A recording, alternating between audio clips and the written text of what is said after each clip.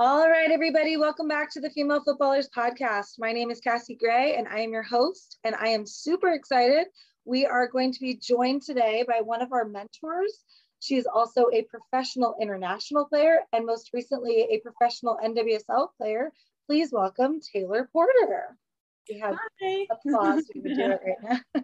Happy to be here. Yeah, we're so excited to have you. So for those of you listening, Taylor joined us about a year ago now, I guess it would be, right? As a mentor, and she was playing in Spain.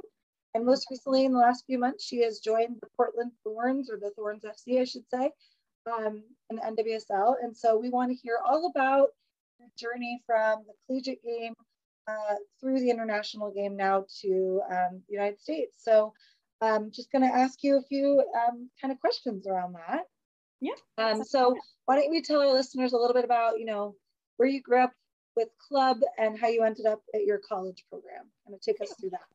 Oh, yeah. So I grew up in sunny San Diego, California, and I played for San Diego Surf. So a lot of people know we usually host like the big Surf Cup tournament during the summer in August that everybody loves going to. It's a huge tournament. So that was the club that I played at. And from there, I went all the way across the country to NC State. And I wanted to go there mostly because I wanted to get a degree in animal science. So that was the big reason why I wanted to go there. And then another big reason was obviously a great ACC school, great league, and I loved the style of play. That was a big thing that I was looking for in a college team because I love possession style, and that was something that my coach, Tim Santoro, enforced into our culture and our style and everything, which I loved. So that was one of the big reasons why I went to NC State too. That's so fascinating that at the high school age, you already knew that you wanted that. I think that's pretty unique to a lot of players, knowing not only just kind of what they wanted to do, knowing that you wanted a school for animal science, but then also knowing that you wanted a specific style of play. That's awesome. Yeah, definitely. I mean, especially at my club and my team, my coach was someone who really wanted us to kind of develop that Barcelona style of play, which is passing, technical finesse, and I absolutely loved it and thrived in it. So that was one of the things that I wanted to continue on in my college career as well. So that was something that I was really looking for and wanted in the team that I chose. What other schools were you looking at, just out of curiosity? Just coming from California, there's so many here, so I was just curious. Yeah, well, I did not want to stay in California just because I wanted to leave, have a different experience. So I wasn't really, there were some California teams interested, but it wasn't necessarily my top choice. I did look at the University of Washington, Portland even as well. And I think it was Nebraska, but they're a little bit more direct style play. So again, I was like, NC State was kind of like the perfect of like very top league and great competition and things like that. And like I said, the style of play was something that was really important that he had at that program. Awesome. So you do 4 years there and get a degree in animal science? Yeah, 4 years there, graduated in May 2019. Yeah. Oh, you're a baby. I don't even think I realized what a baby you were. I didn't realize you were newly in Spain when we met then. Yeah. Like only a year in, basically. Yeah, definitely. Yeah. Wow. Okay. So those people listening might have heard a few weeks ago, we interviewed our other mentor, our mental director, Haley Lucas, and we asked her a few questions about her interest in playing internationally. So I'd like to ask you similar questions. When you're at NC State, do you know you want to play professionally? Do you know for sure you want international play? Where was your head at with all of that? So I actually had zero desire to play professionally. Oh, wow. Yeah, I originally wanted to go to vet school. That was kind of like my big thing. And it honestly wasn't until like literally November NCAA tournament of my senior year where I was like, I can't give this up yet. Like, I kind of want to like continue it. And even like my coaches were kind of like, you can always go to vet school, but like your soccer career, like that is kind of like a different timeline. So I was just kind of like, okay, like I'm just gonna put my name in the draft. I'm just gonna kind of go free with it. I didn't have any expectations. I was just kind of like, okay, let's see what I can do with this. So it honestly wasn't like a lifelong dream of mine to play professionally, but I think that's also because I think growing up it didn't really seem that attainable. And I don't think until honestly around my college years where it actually did seem like a reachable goal or thing that I could do. That's super interesting because you are so young. I mean, graduating 2019 means that you grew up watching players in the NWSL, which for me didn't exist at all when I played. So that's interesting that you didn't think about it or aspire to it, even though it was more out there. It's not easy to find the games back then, right? Yeah. But, okay. Yeah. I just think, I think it's always that like, I don't know if I'm good enough, always that self-doubt of like, I'm not a big enough player, big enough name, and things like that, where it just seems like, no, I can never play. But then I think like really once I got that first look by a team where I was like, oh my gosh, wait, like I can actually do this and make a career out of it. That I really actually started to believe in myself and my talent, that people actually wanted me on their team. That's So, so cool. So you entered the draft in going into 2020? going into Spring 2019, 2019. yeah. Yeah. And what happened there? Tell us about that. So I just threw my name in. I wasn't expecting anything, and nothing did come of it. I wasn't drafted or anything, which I didn't expect. And then it wasn't until May, like literally like a week or two after graduating, that I got a call from Orlando saying that they were interested in me for a replacement contract, which was for the World Cup at the time. And so that was kind of like the first, like, oh my gosh, like, wow, this team wants me, and it's in Florida, which is dope. Like, that's a great opportunity. And it was, I think, 2 days later, I was driving down, Wow. to Orlando, and So that was cool. an opportunity. Yeah. So how long were you with them? I think it was technically the length of the World Cup, which was like maybe a little extra, which was like 5 weeks, 6 weeks, something like that. Okay. Yeah, so that was a really great experience, and a great first experience, I think, and got to play with a lot of great players. So that was a great way to dip my toes in into like the professional world, I think. Yeah, yeah. Oh my gosh, that's so cool. You still keep in contact with a lot of those girls from now? I do actually. There was two other girls that were under the same contract, and they're off doing other things. So I met a girl named Hannah Kerner who's now playing in Finland, and I've kept in contact with her since. And another friend whose name is Alika, and she's playing in Lithuania, like all different places. So and a few others, but those were like the two that like now I still in contact with, that I played against one of them, which is funny, in college, but yeah, and then we ended up being teammates. So yeah, it's definitely met a lot of friends along the way, which is nice. So you're in Orlando and that contract is up, and do you feel the need to continue, like you feel like, okay, if this worked, I want to keep trying? Like where do you go from there? Yeah, so I originally, honestly, before even the Orlando gig came up, I actually did want to go to Europe before. I didn't really plan on staying here in the US, but it did come up, and it was kind of like a good period of time to be playing to prepare for going over to Europe. So right when I was starting, my contract was coming to an end. I was, working with my agent to find teams for when that contract was up, I could go over to Europe. And so that was end of June and beginning of July when that contract was ending. And then I think it was a week later, I flew to Serbia, which was my first European gig. Okay. And that's where you met Haley, correct? Yeah, that's where I met Haley. Okay. So cool. So you were with them for a season? Half a season?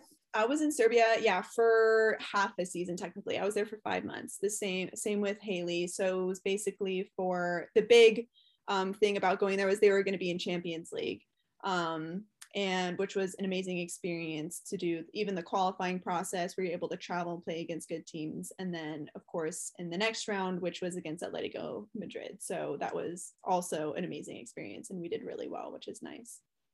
So growing up though, before you're like, I don't know if I'm good enough and all that, had you been following international soccer to know the teams? Like you knew Champions League? Like there's a lot of girls who don't follow any of it. And if they do, they maybe follow the men's side of Champions League and all what that means. But had you followed the women's side and all that? No, honestly, not at all. I didn't follow women's professional soccer at all in Europe. So it was definitely like, even up until before I went, I had to educate myself a lot more on it, like with Champions League and the teams and everything like that, because I didn't really know much about it. I just knew more about the US and things like that.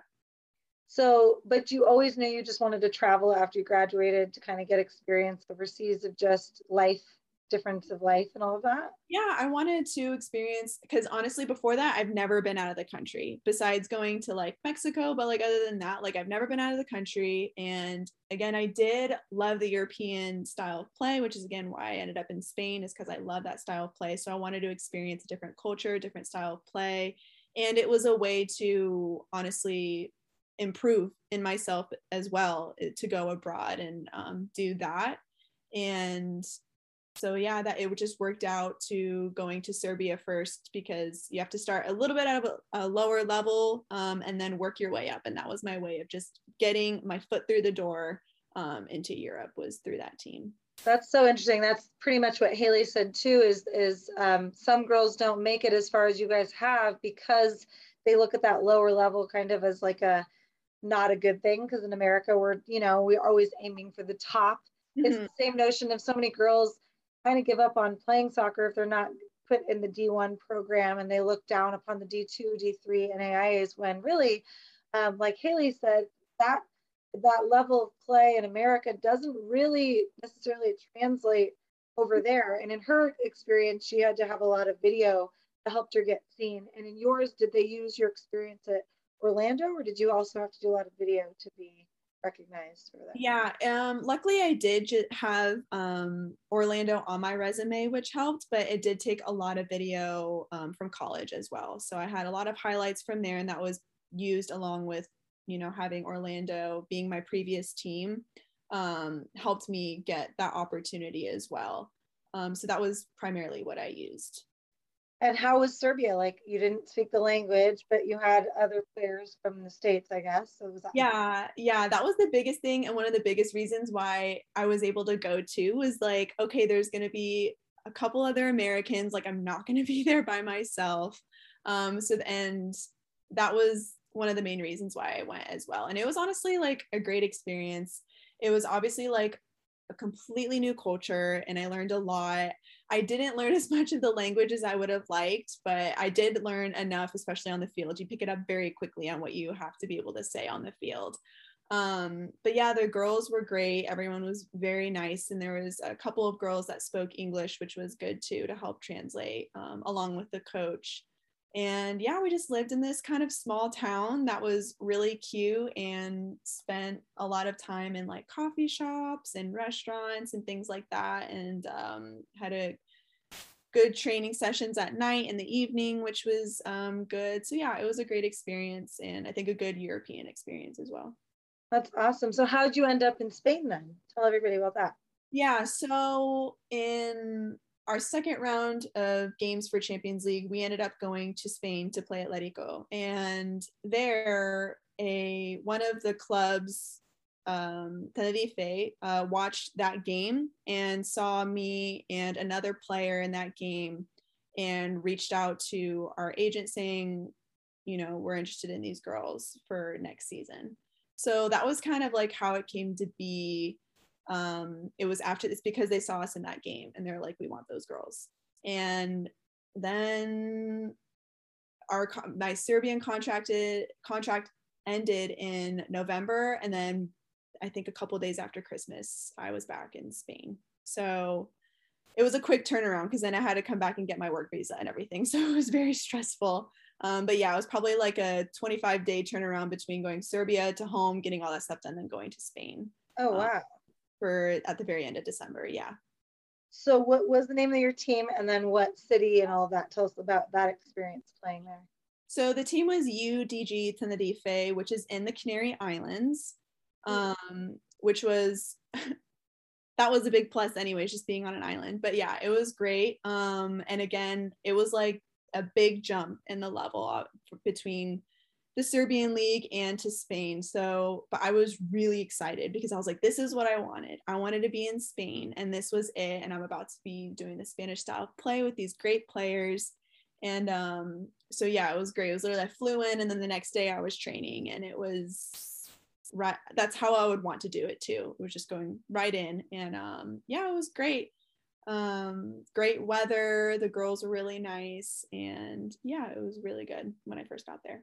So awesome. And so you're there for a year, is that right? I originally was signed for a year, but that was when COVID happened. Okay. Yeah, so I got there like December, January, and then literally in March, that was when COVID happened, and we were stuck there for like 2 months in lockdown. And then unfortunately, with like money and stuff, my contract ended up being terminated that summer, and then I had to find a new team. Oh, okay. So you switched to a different team in Spain. Yeah, so after that, so I was only there for technically like 5 months. Oh, okay. And then I had to find a different team, which was really hard during COVID. Yeah. Oh my gosh, what a trying experience, especially because you were pretty happy, it sounds like, in Yeah, that first period. yeah, I think it was just, it hit Spain really hard. I know, I mean, obviously just health wise, people's mental health, and then it hit economically really hard. And with traveling, it made it really hard. So finding a new team wasn't easy because of like travel bans and having to get Americans. So it was definitely a hard process, but eventually I was able to find a team called Racing Santander, which was in the north of Spain. And then I ended up going there in September of 2020. Okay. Mm-hmm. So that's about when we met you, I would say, right? So you were newly there. And did you get a good solid season as the world started to open up last fall? Yeah, so we had a normal season. It went from September to June, and everything was normal except we just had to do COVID testing every week before games. Things were a little bit closed down and restricted, but wasn't like too bad. So luckily, it was a little bit more normal than it was obviously the before when I was in Spain. So yeah. So you're in Spain, and let's fast forward to, I think, what is it, June, that you will again get a call about, well, why don't you go ahead and tell it? You'll tell it better than I will. Yeah, so I literally finished it like June 1st and then flew home, and then an opportunity came up with the Thorns that they needed the same contract that I had at Orlando, which was a replacement contract while the national team players were gone for the Olympics. And I was like, perfect. This was the kind of perfect timing because I just got home. So it was literally like within, I think, 2 weeks of being home. And then I was flying to Portland. And then I've been here ever since. So you didn't have a contract set up for the following season with racing, is that right? No, it wasn't. No, I just had a year contract and I hadn't had anything planned yet. And was it that you wanted to continue to play internationally and this came up, or were you kind of ready to look to the States, or what was your thought before that call happened? Actually, originally, I did not have any plans to play here in the US. I was trying to go back to Europe, and I was honestly just looking for like a short summer gig, which this was going to work out perfectly for that. So that was just kind of the course of why I wanted to be here. So yeah, it was just supposed to be a quick, like 6-week kind of contract, like it was at Orlando. But you're now there longer. So tell everybody about that a little bit. Yeah, so luckily things have gone well for me here, and I was able to prove myself to have it extended for a little bit longer. So I'm just here for a little bit longer, and I'm not sure how long yet, but yeah, so it's just kind of taking it little by little. But yeah, so I'm happy I'm able to just be working with some of the best players, or the best players in the world, including like Christine Sinclair, Lindsey Horan, Crystal Dunn, Becky Sauerbrunn, all these girls are top level players, and I get to train with them every day, which is amazing. So cool. So I think the one thing I think of now as an older adult, as opposed to like somebody your age, or even when I was playing collegiately, soccer, in the world of collegiate soccer, and some of the youth players who are listening might understand this, where the next step for you is always kind of set up. Like here in the States, it's like you play youth soccer, you're just going to continue through whether it's ECNL or the Girls Academy, and then you're looking to play collegiately, and then you have that 4 years where it's like, you're going to be there kind of a thing. Yeah. With professional soccer, I know, being married to a male professional soccer player for so long, it's very fly by the seat of your pants, and you have to be very flexible. How do you feel about, like, right now, you even said, like, I'm here, don't even know how long. Yeah. How do you prepare for like what you want to do next when it is kind of that things could change that quickly? Yeah, I mean, if you're going to be a female professional soccer player, you have to kind of get comfortable with uncertainty. It's you most of the time don't ever know what your next step is going to be. Like I said, even from graduating to, I had no idea I was going to be in Orlando 2 weeks later, to I had no idea I was going to be in Serbia, to I had no idea I was going to be in Spain, and then coming here, and I had not planned on playing the NWSL at all, and now here I am. So I think and you have to be able to pick up and go in a day or two sometimes. So I think it's just kind of a mindset you might have to develop, because that's not normal, especially with growing up. Like you said, you always have things planned. So I think it's definitely kind of developing that mindset of being comfortable with the uncertainty, and I think trusting the process.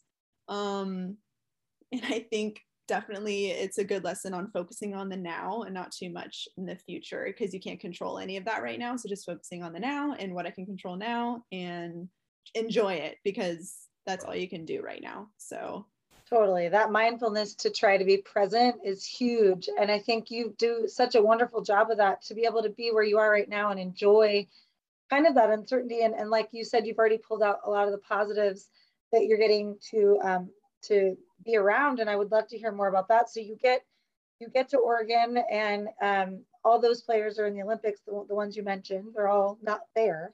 So when you first start to train with the Thorns, who are some other players that you were kind of excited to play with, and other players that you were like, wow, this is like, and what did you think of the level compared to where you were coming from?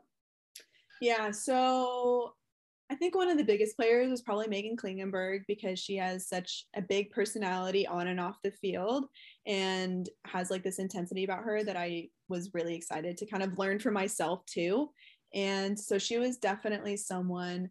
And I think another one would be Angela Salem, because she's my position, and I think she's like one of the best sixes in this league, if not the best. And so I was really excited to learn from her, and I'm still learning through her, and she's like my role model right now. I'm like, this is who I want to learn from and develop through her. So those I think were probably the big two players I can think right now. And yeah, when I came in, I was just kind of like, all I can do is do the best I can, kind of not put too much pressure on myself to like make a great first impression on like the first day, because it's always going to be hard no matter what team or how prepared you are. It's always hard that first week, because you got to figure out, get your feet all settled, and learn players' names, like in just the style of play and everything. It's just so many things that is new that it just takes time. And I think I was really patient with myself to not put too much pressure on myself to be like, I have to perform at such a high level, especially because this team's the top of the league.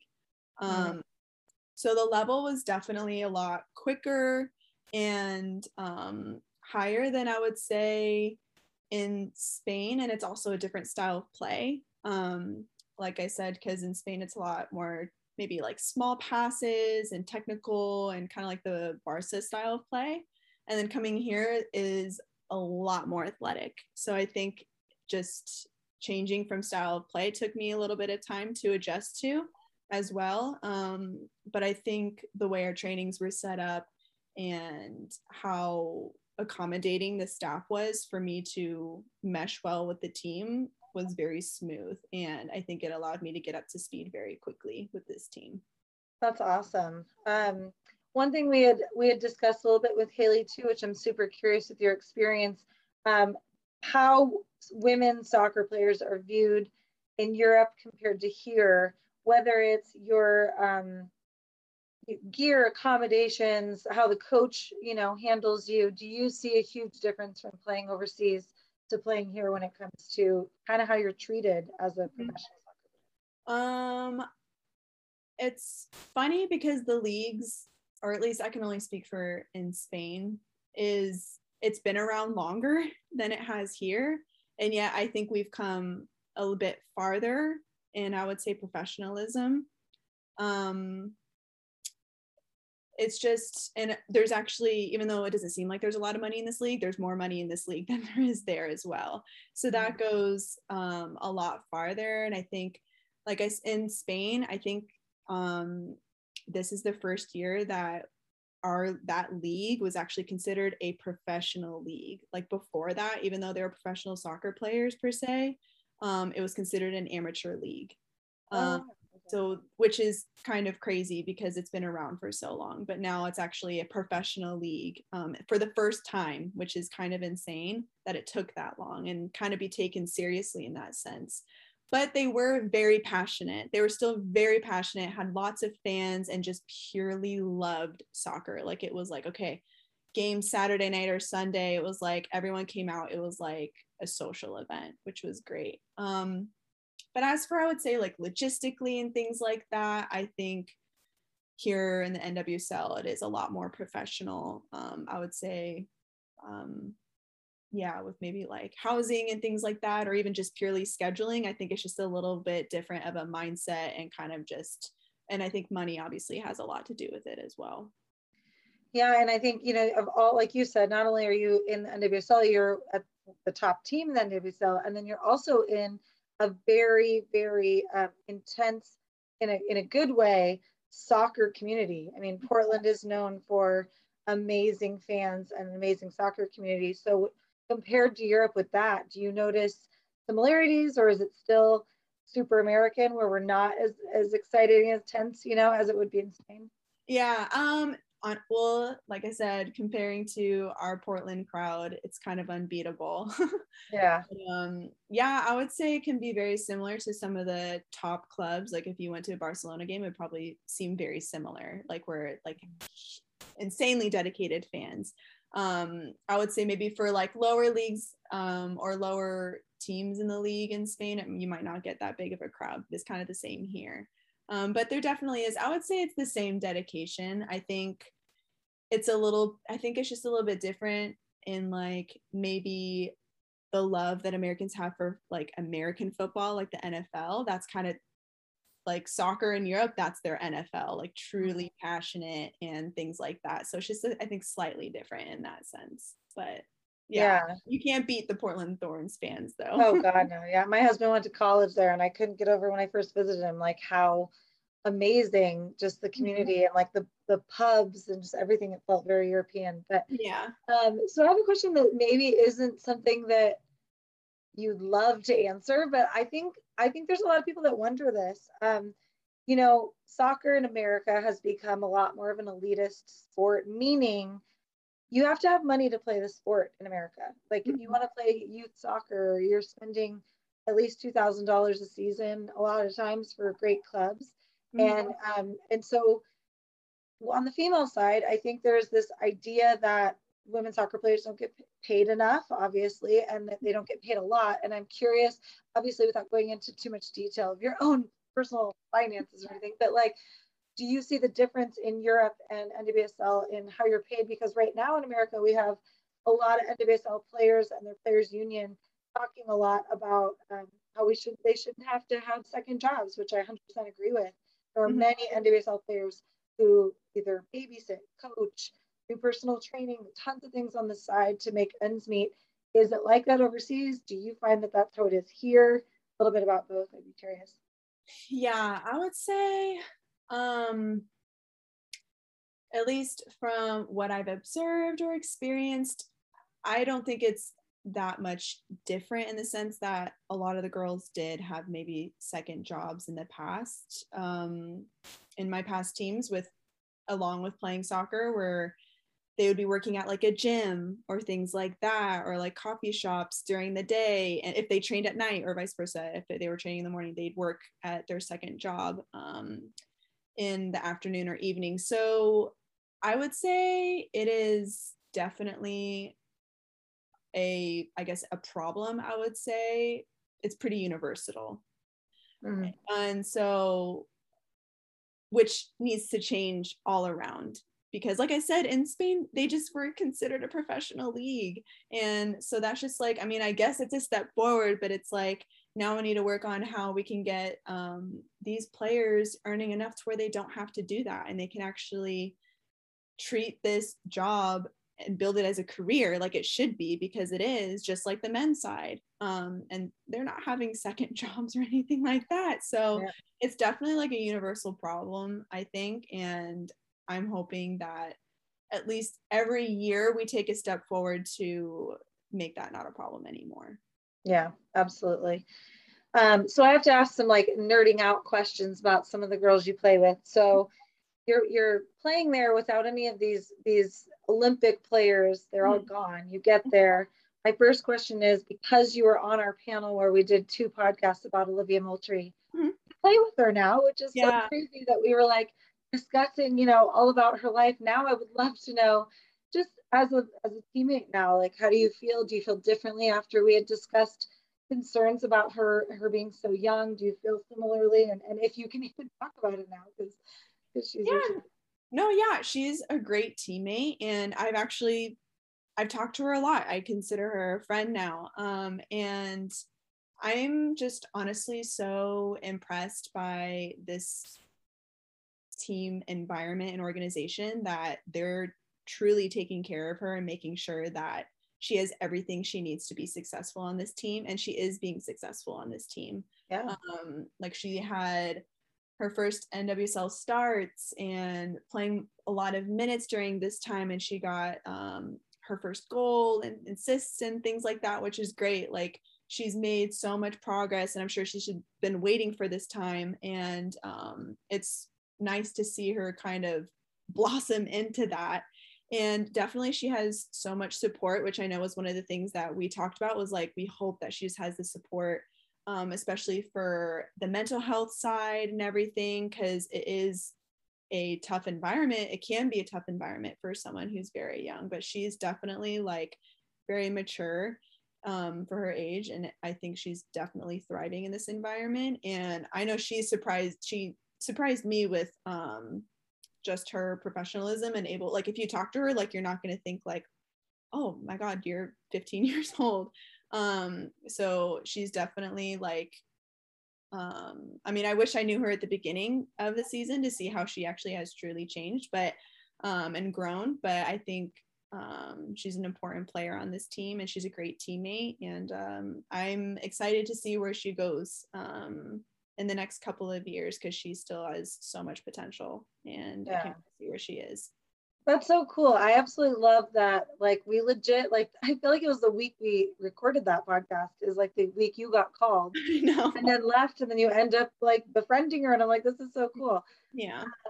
So other nerded out questions. So then all these Olympic players come back.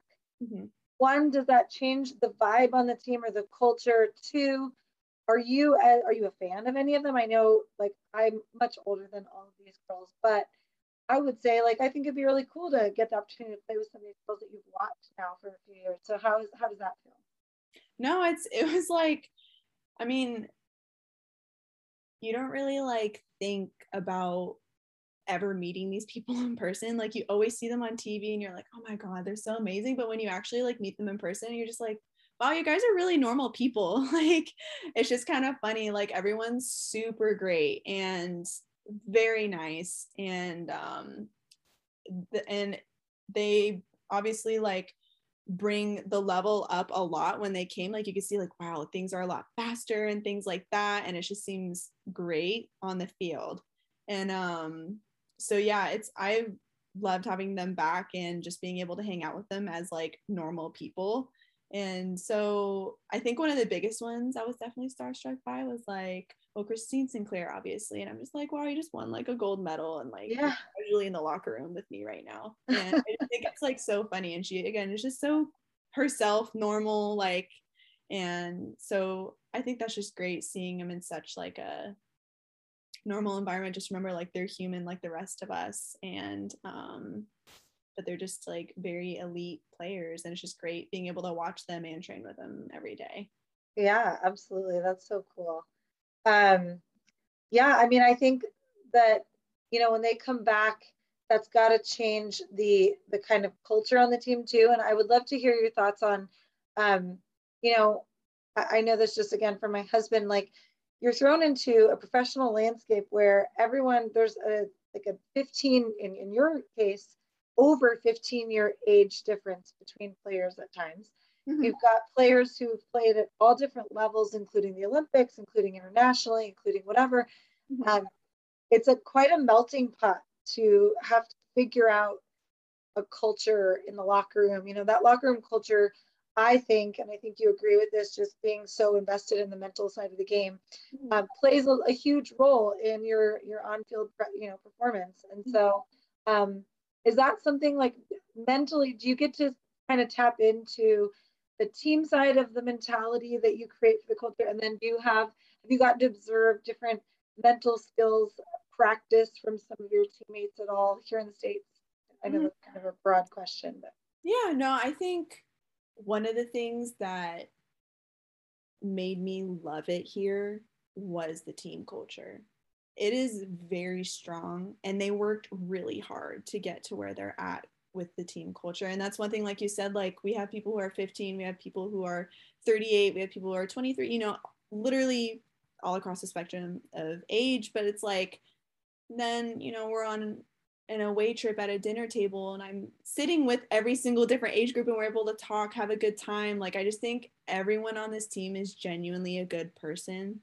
And I mean, I know personally I can talk to anybody, and I think everybody else feels that way. And I think everyone is something that is strong in, I think, this team is that everyone truly wants the best for everybody on this team. And because that's what makes this team successful. I mean, one person's individual success is also the success of the team.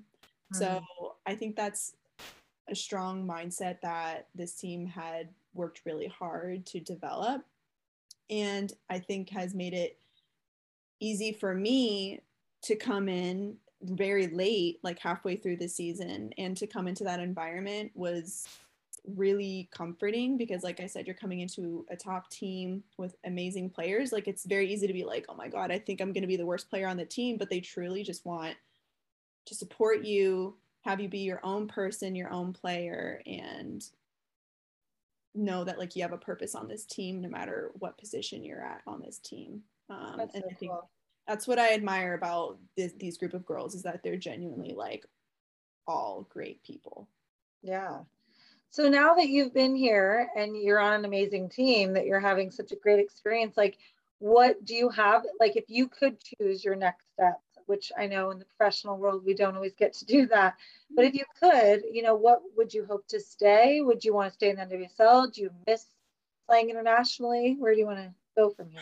Again, with that idea of like I can't put any expectation on it, I'm just focusing on the now. And I do love it here, and if it worked out to where I am coming back, that would be amazing. But I'm also coming in with the expectation of like I can end up at another team, or like you said, in Europe. So I don't really have an expectation, and I think that also saves you from ever making too much plans far ahead and kind of getting hurt by any expectations as well. So I'm honestly just trying to focus on the present and not too much on the future, because especially with soccer, like so many other steps have to happen before even like thinking about another team or going to another team, that there's no way to plan for it right now. So personally for me, what works mentally is just really like focusing on today and then tomorrow and this training, and then just kind of going from there. And I'm a firm believer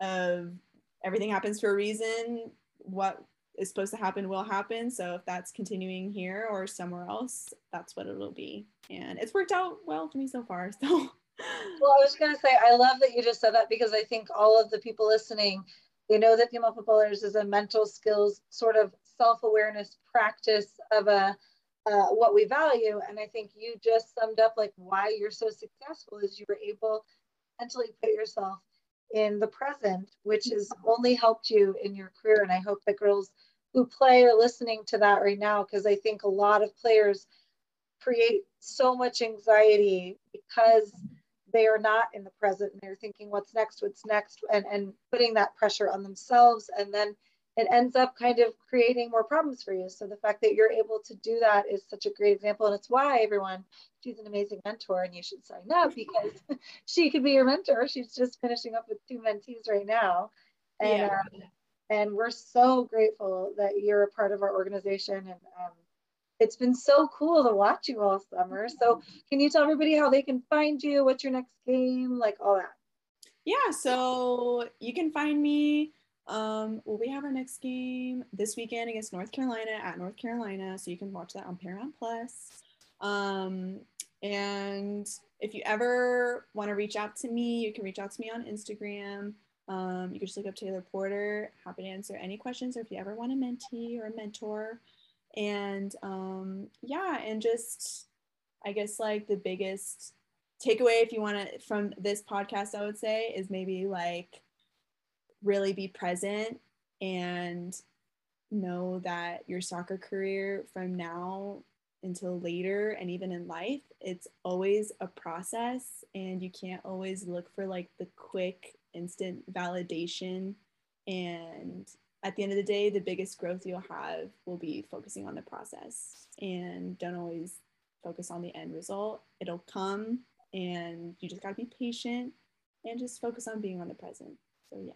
Yeah, and I think like so many players often they assume that you need to be a Becky Sauerbrunn, a Crystal Dunn to get to play at the top level like you're doing. And I think that you're a great example of like I didn't even really think about playing pro, and then you're clearly incredibly just as talented as all of them, but that it's not something you have to be 10 years old and on the best club team and having those experiences to get to where you're at. And that was my point, is your journey has been maybe a little bit different than the girls that everyone always hears about.